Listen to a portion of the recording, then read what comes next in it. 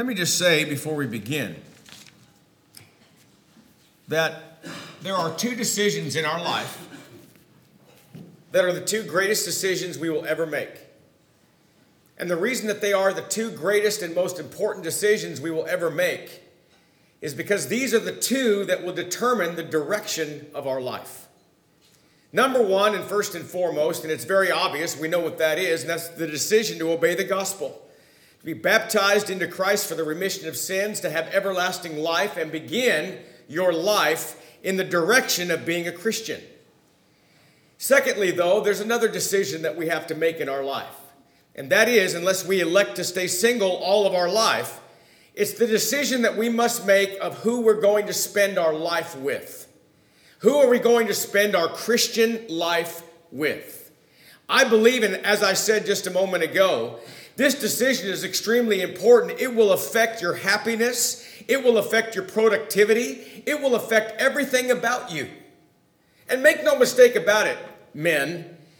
If you think, or if I think, or if any man thinks that he is on his own everything that he is and should be, you are sadly mistaken. The woman in the home, the wife in the home, is everything to the man and determines his happiness, his direction. Who you marry is everything. All of that being said, let's take a look at our passage, and we're going to break down some of these things. And really, these were some questions that actually came up in a Bible study not long ago, and I was asked to deal with these passages, so it really just kind of fits what we're talking about and our theme. But in 1 Peter chapter 3 and verse 1, Peter says, "Wives, likewise, be submissive to your own husbands, that even if some do not obey the word, they, without word, may be won by the conduct of their wives." Now, first of all, I have to say that Peter was not giving sanction to marrying somebody that is not a Christian. And in 1 Corinthians chapter 7, Paul was not giving sanction to marry somebody that is not a Christian. Peter's talking about the same kind of a person that Paul is talking about in 1 Corinthians 7. And that is, these are two people and they're married. And one, in this case, the wife, obeys the gospel and she is a Christian. And Peter's going to say that she has a responsibility to her husband even if he's not a member of the body of Christ, provided that he allows her to be a Christian and does not stand in the way. Now, the word subjection or submission is the word hupotasso, and it means to arrange under, or it means to subordinate. Now, this does not mean, and get this does not mean that the wife is inferior in any way to the man. This is nothing inferior at all. In fact, watch this. When we talk about that which is in subjection, or a woman being in subjection to her husband, we are talking about something that literally is a hung up clicker. A willful act. It's a willful act. That is something that is not a matter of inferiority. It is a willful act. And Peter is saying the same thing that Paul said. Listen to this. In Ephesians 5, beginning in verse 22, two passages here. "Wives, submit to your own husbands as to the Lord, for the husband is the head of the wife, as also Christ is the head of the church, and he is the Savior of the body. Therefore, just as the church is subject to Christ, so let the wives be to their own husbands in everything." Colossians chapter 3, beginning in verse 18. "Wives, submit yourself to your own husbands as is fitting the Lord. Husbands, love your wives and do not be bitter toward them." The relationship between the husband and the wife is by divine revelation and not human wisdom. Now, why do I say that? It's also not by human logic. I wanted to share something with you. Not long ago, I was having a doctrinal discussion with a brother.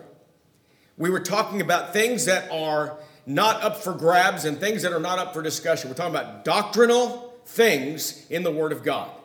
And there was one specific doctrinal point we were talking about. We got the Bible out. We read it. He saw what it said. He acknowledged that it said that. And then he said this. "But I think God wants us to use our heads." In other words, it doesn't matter what is written. I think God wants us to use our own wisdom and logic and use our own heads. After all, He gave us a brain. That's what He said. When things are given by command in the Word of God, they're not by human logic or wisdom. They are by divine revelation. And one of which is for the wife to be submissive to the authoritative role of the husband. That is a willful act. Now, you remember a moment ago I said it's not an act of inferiority? Let me even go a step further. When a woman, please understand, when a woman makes the willful choice to be this kind of person in the home, you know what that is? It's an act of courage. It's an act of obedience. And it's an act of strength. That's good stuff. I'm going to say it again. It's an act of courage. It's an act of obedience. And it's an act of strength. That's what we're talking about. We're not talking about inferior. We're talking about somebody that's a great woman in the home. Now, there is a twofold level here. When the relationship between the husband and the wife, even if, we want to talk about this now. Let's talk about this situation. You have two people that are married and the wife obeys the gospel. There is a twofold level here. One is physical, and Paul dealt with that, and the other is spiritual, and Peter dealt with that. Let's talk about what Paul said. 1 Corinthians 7:2.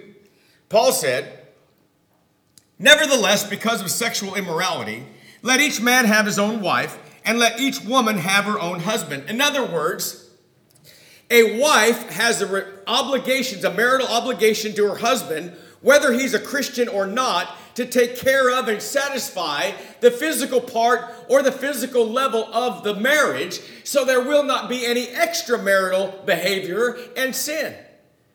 So as long as a wife is allowed to live the life of a Christian and she's married to a man that is not a Christian, she still is in subjection to his authoritative role in the home, and she still fulfills her marital obligations. That's what Paul said. But Peter dealt with a spiritual level. Peter dealt with this. Peter says that even if some do not obey the word. Now, what does that mean? Obey the word. In this passage, the word is used twice. One is right here and one is right here, and they're different meanings. They mean different things. The first word there that we're talking about is the gospel. And here's really the point. You're married to somebody, you've already been married, you obey the gospel. Stay with that person, be submissive to his authority, and even if he has rejected the gospel for a while, even though he heard the gospel, when you heard the gospel, you obeyed it, he did not, still be that kind of a wife in the home. Still be that kind of wife in the home. You know why? So that maybe without a word, he may be won by the conduct of his wife. Now, first of all, the King James is a little confusing on this because it says it like this. That even if some do not obey the word, they, without the word, it makes it sound like they're going to be saved without the gospel, and that's not true. What it's talking about is talking about this. The gospel is the only thing that saves. Romans 1:16, "For I am not ashamed of the gospel of Christ, for it is the power of God to salvation to everyone that believes, to the Jew first and also to the Greek." What it's saying is this: the gospel is the only thing that saves. And if that husband rejected the gospel in days gone by, in time past, continue to be the kind of wife you need to be, submissive to your husband's role, and just maybe in time, because of the life that you are living and your conduct, they might obey the gospel later on and be saved. Such a powerful thing. Such a powerful thing in the life of a Christian woman. I want to make another point, though. You know, in the Greek, there's no definite article before the second term word. So in the Greek, it literally says this, that even if some do not obey the gospel, they without word may be won by the conduct of their wives. That's how it reads in the original. The point is this. The point is this. There is nothing greater than a positive life. An example. I like what one man said one time. He said, godly conduct is more powerful than persistent speech. It's the idea of a silent but powerful persuasion of believing behavior. And that's what this man will see and obey the gospel perhaps in the future. That brings us to verse 2, and that's actually a continuation of verse 1. When they observe your chaste conduct accompanied by fear. Now, the word in the New King James, observe, is translated behold in the King James, and that word is only found in the book of 1 Peter. That's all. And what it means is a continual watching and observing to see if your conduct is genuine. I'm going to tell you, in our life, people can know whether we're genuine or not. My kids are Tina and I are just about done raising them. I mean, they're still on the payroll, but we're just about finished raising them. And there's going to come a time when they have to go make decisions on their own and live their life. And one way or the other, whether we've done a good job or whether we've done a bad job, they're going to have to go live their life one way or the other. But one of the hardest things when they're younger to do is be consistent sometimes. Sometimes we're a little inconsistent. But it's extremely important. In fact, Parenting 101, they will all tell you the most important thing you got to be is consistent. There has to be that. In other words, a consistent example.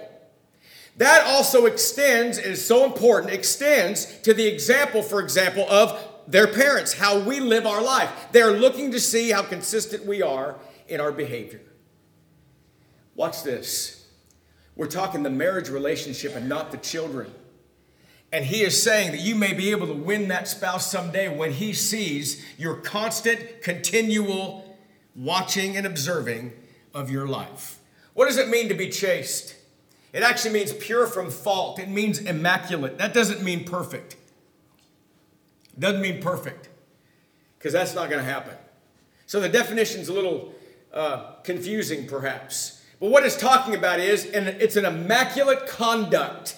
In other words, you are following a chaste, immaculate conduct in your life. When he observes that, you're going to have great blessings. Here's another word, with reverence and respect. That's what the word fear means according to Mr. Thayer. Now, that brings us to verse number 3. Verse number 3. And these were some things that were in question the other day. 1 Peter 3:3. Do not let your adornment be merely outward, arranging the hair, wearing gold, or putting on fine apparel. In other words, don't let the outward adornment be what attracts a husband. Don't do that. It is what is on the inside that really matters and bears a definite influence on what's worn outwardly. Really, what I am on the inside will be demonstrated on how I behave on the outside. You know what he's saying is, he's talking about a Christian woman. He's talking about a godly woman. And the first thing he says is, don't let your adornment be from the outward show or in an outward sense to attract your husband. That's the context of the entire thing. The Bible speaks here of 3 distinct areas, but sometimes these things are taken out of context and misunderstood. Here are the 3 areas. The way she wears her hair, the jewelry she selects, and the apparel she puts on. Now, there's a lot of things that this doesn't mean. We want to talk about what exactly Peter meant by this. Well, first of all, we want to begin with arranging the hair. You know, Paul actually did forbid broided hair. In fact, the King James Version calls it plaiting from that Greek word, and it literally means interweaving or braiding. This does not mean that you can't braid your hair. And by the way, I got to tell you, I bet Mike is too. I'm good at it. When Taylor was little, I came to the rescue a lot of times when Tina wasn't there. I braid that hair. Good at it. You know how I learned? Horses' tails and manes. Pretty good stuff. Got good at it. That's not what that means. It doesn't mean you can't braid your hair. The word literally means interweaving and braiding. Paul said this to Timothy. Watch this. In like manner also that the women adorn themselves in modest apparel with propriety and moderation, not with braided hair or gold or pearls or costly clothing, but which is proper for women professing godliness with good works. All right. What Paul is talking about, and so was Peter, they were talking about the extravagant excesses that were among women in the first century Roman Empire. For example, Vincent quoted this. I wanted to put the whole thing on the screen. Here it is. This is what Vincent said. This is what Peter would have been talking about. The attendants will vote on the dressing of the hair, as if a question of reputation or of life were at stake. So great is the trouble she takes in quest of beauty. With so many, get this, tears does she load and on her head. With so many continuous stories does she build up on high her head. She is as tall as Andromache, which, by the way, was in Greek mythology, the wife of Hector, captured by the Greeks at the fall of Troy. Behind she is shorter. You would think that she is another person. Picture this. What was Peter talking about? What was Paul talking about? He was talking about what they did. They interwove stuff. Going to get to that in a minute. But they would stack the hair in the front. Look at me. Look at the show I'm putting on. Let's go further. Clement of Alexandria said this: first century women were given to great extremes in braiding and plaiting their hair. Watch this. Gold and silver were intertwined and twisted, strands of pearls as well. That's what he was talking about. He was talking about, when he talks about braided, it didn't mean French braiding and doesn't mean those other kind of braids. Doesn't mean that at all.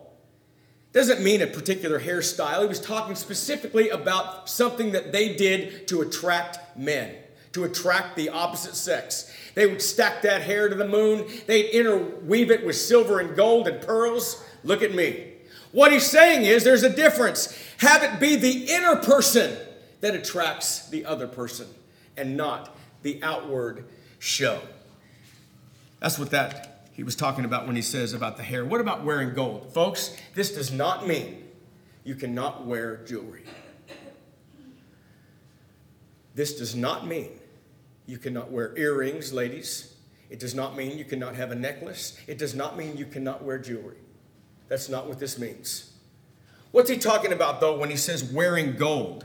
Well, first of all, the word wear comes from the Greek word parentheses, and it means to put around or to hang down, according to Mr. Thayer. Now, the adornment here, we're talking about something that is adorned here, and it's talking about the idea of wearing gold, and it's the adornment of a golden ornament that was placed around the head or the body. As the English translations stand, it seems like he's saying you can't wear jewelry, but that's not the case at all. That's not what he's talking about. He is talking about lavish, conspicuous displays of jewelry and gold and gaudy, elaborate displays of expense. And thirdly, or putting on a fine apparel. I've actually heard people interpret this to mean that you can't dress nice. You can't have a fancy dress, a beautiful dress. You have to be plain. You can't have any makeup. You can't have any jewelry. You can't wear really nice clothes. Folks, that's as wrong as can be. That's not what that means at all. And there's not a thing in the world wrong with a woman that looks beautiful, that fixes herself up. That's not the point. The point is, what is the purpose? What are you trying to do with your display or your clothing or your outward appearance? What are you trying to look for? What are you looking for? Are people drawn to you by the things that you wear on the outside, or are they drawn to you by what you are on the inside? Putting on of fine apparel. Let's go further with this. There are two Greek words that are used to describe clothing. Very important. There's two Greek words that is used to describe apparel or clothing. The first word is what all of us have today. It's clothing to protect and cover the body. That's that Greek word there. All of us are wearing those kind of clothes. We are covered, our bodies are covered and protected. That's that word. That's not the word that Peter is using when he says apparel. He's talking about something else. It's the word hymation. In other words, it's clothing that is ornate. It's the ornamentation of it. They would take things and wrap the body in these ornamentation ways to attract the opposite sex.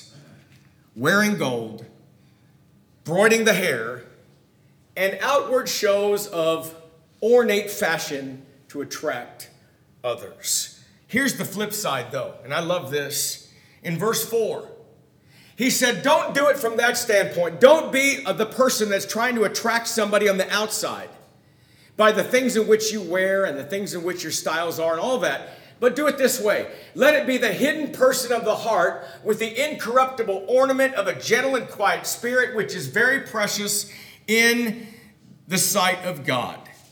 Now, the hidden person of the heart. The heart is the place of intelligence, it's the place of reason, and it's the place of determined will. In fact, Paul calls that the inner man in Romans chapter 7 and verse 22. In 1 Corinthians 4 and verse 16, he said, therefore, we do not lose heart, even though our outward man is perishing, yet our inward man is being renewed day by day. Here's Peter's point. It's the inner man of the heart that matters. The inside matters. Listen to this. Ephesians 3 and 17. That Christ may dwell in your hearts through faith, that you being rooted and grounded in love. And so what one wears on the outside is an expression of what one has on the inside. Can I just make a point here, though? And I'm talking to men and women. I'm talking about men and women. We talk about things that are the symptom. And sometimes we fail to remember the problem. It's kind of like, have you ever heard the adage, it's like putting a Band-Aid on a laceration? Sometimes people, you can go to the doctor if you got a problem, and they treat the symptom, and they treat the symptom, and they treat the symptom, but they don't treat the cause. You know what happens? You don't get better. All they do is treat the symptom. Let me give you just a little example of that. Years ago, as you know, I've suffered from migraines in my life. And they're getting better. I'm growing out of them, and I'm actually almost to the point where maybe someday I will never have one again, hopefully. But for years, you know what doctors did? For years, doctors treated the symptom. They kept giving me medicine for the symptom. You know what I had? Constant headaches. And then I'd take medicine for the symptom. And I did that for many years. I finally went to a guy that really knew something. You know what he said? We're going to stop doing that, and we're going to correct the problem. We're going to give you medicine that's going to address the problem before you have it. Man, that was great stuff. You know what he gave me? He gave me medication that eliminates the problem in advance. That's exactly what we're talking about. The outward show of display is the symptom. It's not the problem. The problem is the heart. What's under consideration is the heart. I don't know how many times, for example, we have heard sermons right here. You've heard it from me. You've heard it from Terry. Heard it from the other teachers. You've heard it. And what do we say? And by the way, it's not just here. It's everywhere I go. It's the same thing. And that is, we talk about church attendance. I'm not going to get on that right now, but just stay with me on this. We talk about church attendance, but it never gets better. We beg people to come. Please come back Sunday night. Beg them to. They don't come back. We say, please come on Wednesday night. Have 100 here on Sunday morning and have 20 on Wednesday night. Beg them to come. And it never gets better. Do you know why? Because that's not the problem. That's not the problem. Attendance is not the problem. The problem is the heart. You fix that first, and everything else changes. We got a heart problem, folks. We got a heart problem. We got to fix the heart, and everything else will fall into place. Everything. Same is true with how you dress. It's the outward manifestation of what you really are on the inside. Watch this. Peter says, Peter says it needs to be of the hidden man or hidden person of the heart. The King James says, even the ornament of a meek and quiet spirit. Now, there's a question that we have to address now, and that is, well, how important is her role? Now, this will lead us right into next week. We talk about the role that a woman has, because you know what? If you think about it, the woman's role and the woman in the home, she is one that will determine whether or not a man can be qualified to be an elder or a deacon. Did you know that a woman's behavior can disqualify a man from being an elder or a deacon in the church? We talked about all of those qualifications to be an elder. 6 lessons. All the qualifications to be an elder. We talked about 1 full lesson on deacons and all those qualifications, right? Talked about all that. But he can be disqualified because of his wife. How important is she? Years ago, I gave a sermon entitled Making Cornerstones of Our Children, and I actually wrote it for the 4th of July meeting years ago in Springfield. And I dealt with this passage. I love this passage. It's Psalm 144:12. What an amazing passage that the psalmist David records here. And it says this, that our sons may be as plants grown up in their youth, that our daughters may be as pillars sculptured in palace style. Now, you know what we do? We spend a lot of time, and rightfully so, we spend a lot of time talking about sons. We do. We spend a lot of time. We say, we got to train these young guys because they need to be preachers in the future. They need to be teachers in the future. They need to be leaders in the church in the future. How many times have we said that a young man or a group of young men, that they're going to be the future leadership of the church? So it's extremely important. In fact, the psalmist David begins by saying, let your sons be as plants grown up in their youth. You know what one translation says? That they might be built up and grow into steady oak trees. We need young men, absolutely, to be leaders in the future. We sure do need that. But folks, let's not forget the women. Let's not forget our precious daughters. One translation says, our daughters will be like carved columns, shapely as those in the temple. The New English Bible says this, our daughters will be like corner pillars, carved like those in a palace. The King James Version says that our daughters may be as cornerstones. And when you put it all together, here's the idea. Here's the idea. In Bible times, they had elaborate palaces, and that's where the king was. That's where the king was. Listen to the language that David uses here. Because in these great big palaces, something's got to hold them up. You know what they would do? They would take beautiful columns, and they would hand select these columns out of beautiful pieces of marble. A craftsman would show up, and he would buff and polish that to great beauty and excellence. They would take those columns, and they not only were beautiful to look at, but they also held up the structure. In fact, the most important ones, they were put there to join together 2 walls that came together. If they didn't place it right, or if the column was defective in any way, then the structure itself was not sound. You see what David is saying here? David is calling our daughters just that. He's saying they are what? They are pillars sculptured in palace style. If you are a young lady and you had never realized how important you are, please listen to me now. Please understand how important you are. Please understand how important you are in the home. I'm going to tell you something. We as men will only go as far as our wives will help us and support us to get there. That's a fact. That's a fact. Our daughters are like these beautiful columns that hold everything together. A noble goal for our daughters to raise polished corner pillars that one day will hold her family together with strength and joy and love and laughter, with a contagious faith in Jesus Christ. I'm going to tell you something. Sometimes we that consider ourselves the strong ones, the strong men, sometimes we're not very strong. Sometimes we're vulnerable. Sometimes we're weak, and we need the strength of those corner pillars. We need the strength of our wives, of those precious women. God's best gift to a man is a godly woman of strength and beauty. The Bible says her worth is far above rubies. You know, I believe that such a woman is truly God's masterpiece. I like what one man said one time about the family, and I'll close with this. He said, the father is the head of the home, but the mother is the heart, and the children are the hope. And that's a fact.